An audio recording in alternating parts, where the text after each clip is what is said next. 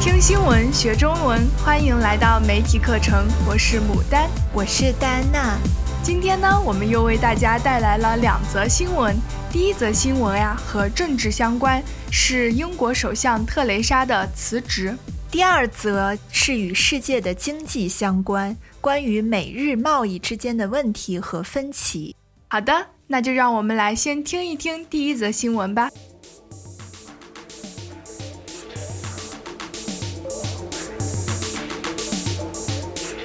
第一，英国首相特蕾莎梅5月24日表示，她将于6月7日辞去保守党领导人一职，但将留任首相至保守党新领导人产生。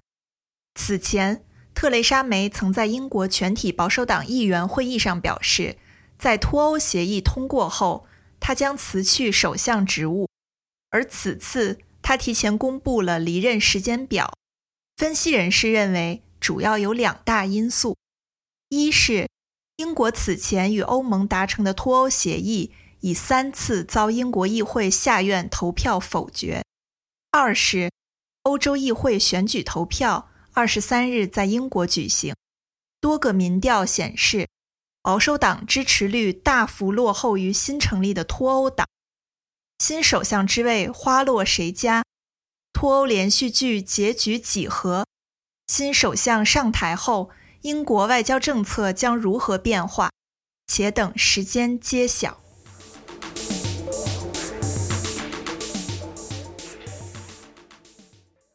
第1则新闻听完了，这一则新闻呀，就是英国缓慢的脱欧过程的一个影响。因为保守党在整个过程当中的表现不尽如人意，他的首相呢，特蕾莎决定辞去他的职务。他的辞职分为2步，首先他将先辞去保守党领导人一职，然后在英国脱欧协议通过后，他才能辞去首相的职务。对，所以这里说呢，他其实是公布了一个时间线，而不是说已经就是辞退了。我们在这里呀，看到一个关键词叫做因素。对，分析人士认为他的辞职主要有2大因素。在这里，因素是指事物发展的原因或者是条件。对，所以呢，我们也可以用原因或者是理由来替换。牡丹，因素还有另外一个意思，就是指事物的构成要素或者成分。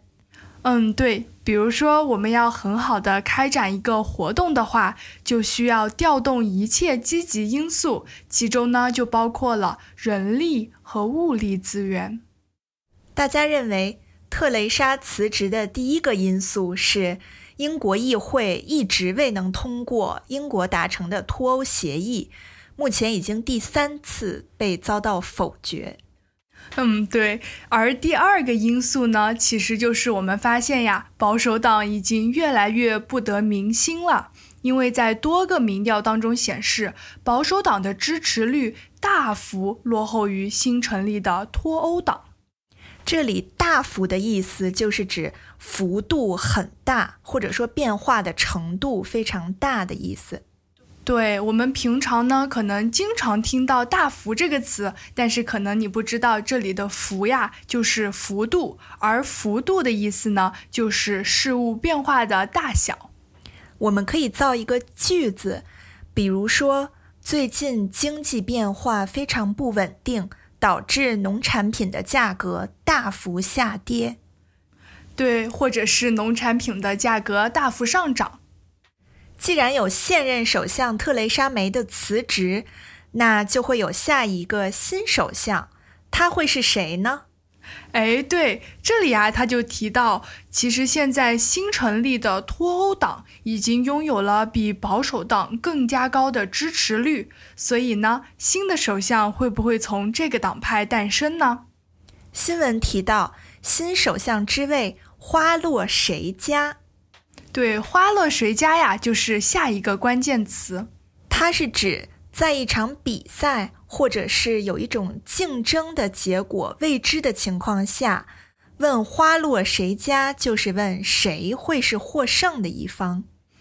对，比如说我们可以想象，在一场激烈的竞争当中，几个竞争者呀都看起来不分伯仲，那究竟谁会取得胜利呢？我们就用花落谁家来表达这种疑问。或者是你非常喜欢的足球比赛，两个足球队，那我们会说这场比赛的冠军最终将花落谁家呢？新闻的最后一段也非常有意思，在问完了新首相之位花落谁家之后，他又说了一句脱欧连续剧结局几何。这里就是把脱欧比喻成了一个一波三折的连续剧。接下来英国的新首相会是谁，以及他会带来怎样的新政策，让我们拭目以待。 Oh my God. What's wrong? Look at this. A legal letter. See? They claim that our product name and website infringes on their trademark. But we have a registered website and a domain name. But did you ever file a trademark? They are actually demanding that we sign over our domain name. Did you know that not having a trademark registration is not only important for the brands and trade names you use for your goods and services, but also for your website? Don't risk losing your domain name and social media pages because of a trademark dispute. The Trademarkers Network of intellectual property attorneys can file your trademark reliably and also give you guidance if someone else before you has filed or registered a trademark with your brand. Go to www.trademarkers.com today to make sure you get the brand protection you deserve. 下面我们来听一下第二则新闻。第二，日本首相安倍晋三和美国总统唐纳德·特朗普27日在东京会晤。日本媒体报道，双方就贸易问题分歧依旧，特朗普摆出不会放松，为削减美国贸易逆差而继续施压日本的姿态。共同社报道，围绕农产品和工业制品等关税，特朗普否认日方视为谈判基础的跨太平洋伙伴关系协定 TPP 内容，在强调两国友好关系的同时，继续保持施压姿态。特朗普声称，两国贸易不平衡大到难以置信，美方将谈判削减对日贸易逆差，并消除贸易壁垒。新闻听完了，我们最近都关注到中国和美国之间的贸易战打得火热，但其实日本和美国之间的贸易也有一些问题。对，这里的新闻呢，它就用了分歧依旧这个关键词来形容两国之间的贸易问题。分歧其实就是指两方有不一致的地方，或者说有一些思想主张等的不同。对，这就和纷争非常的类似，或者分歧呢，有的时候也会被用作一个形容词，形容主张和思想有差距、不一致。比方说，我和他的想法有2点分歧。我们来造个句子，既然我们的意见如此分歧，不如早早结束合作关系。很好。不过呀，分歧这个词呢，还是平常用作名词的时候比较多见。这里的分歧后面呀，还有一个词语叫做依旧。依旧就是指照旧，没有改变。对，依呢就可以组一个词，就是依然；旧呢就可以指是原来的东西，或者是原先的情况，就是表明情况没有任何变化，跟以前一样。所以我们也可以看出，美日之间的贸易问题呀，存在已经不是1天2天了，而是一个老问题，之前就曾经发生过。其实两国之间进行贸易，最容易产生分歧的点，就是两国间的进口与出口能否达到平衡。对，我们这里呢，看到第3段，特朗普声称两国贸易不平衡，大到难以置信。所以啊，在特朗普的眼中呢，两国之间的贸易交流已经非常的不平衡、不公平了。那这里我们来介绍2个国际贸易专用的术语，一个是贸易逆差，一个是贸易顺差。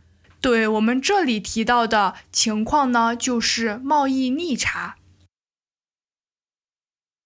逆差是指一个国家进口商品的总额超过出口商品的总额，简单来说就是买入超过了卖出，就是入不敷出了。对，当一个国家处于贸易逆差的时候呢，其实它的对外贸易就处于比较不利的地位。不过我们还有一个这个词语的反义词，叫做贸易顺差，就是指它出口的商品总额呢大于它的进口商品总额。这个时候呀，它可能会处于一个比较有利的位置。美国为了削减对日贸易逆差，它就要消除贸易壁垒。对，壁垒是什么意思呢？我们可以想象是一个很厚的墙壁，然后它成为了贸易之间的一些阻碍。没错，贸易壁垒专指一个国家为限制和阻止别国商品进入本国而采取的各种措施。所以贸易的问题、经济的问题听起来真是非常复杂呢。这一课呢，我们的主要关键词就是分歧依旧，以及分歧依旧背后的原因就是贸易逆差。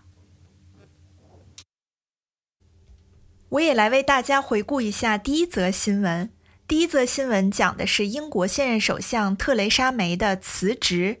分析人士认为主要有2大因素，其中一个因素就是保守党的支持率大幅下降。对，所以今天的新闻你都学到了吗？听新闻学中文，我们下期再见。再见。As usual, ChinesePod provides an extensive selection of learning materials for this lesson on its website, www.chinesepod.com. You can access this lesson directly with the lesson number 4558.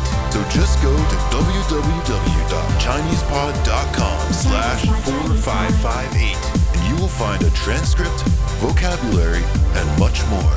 The link again, www.chinesepod.com/4558. ChinesePod.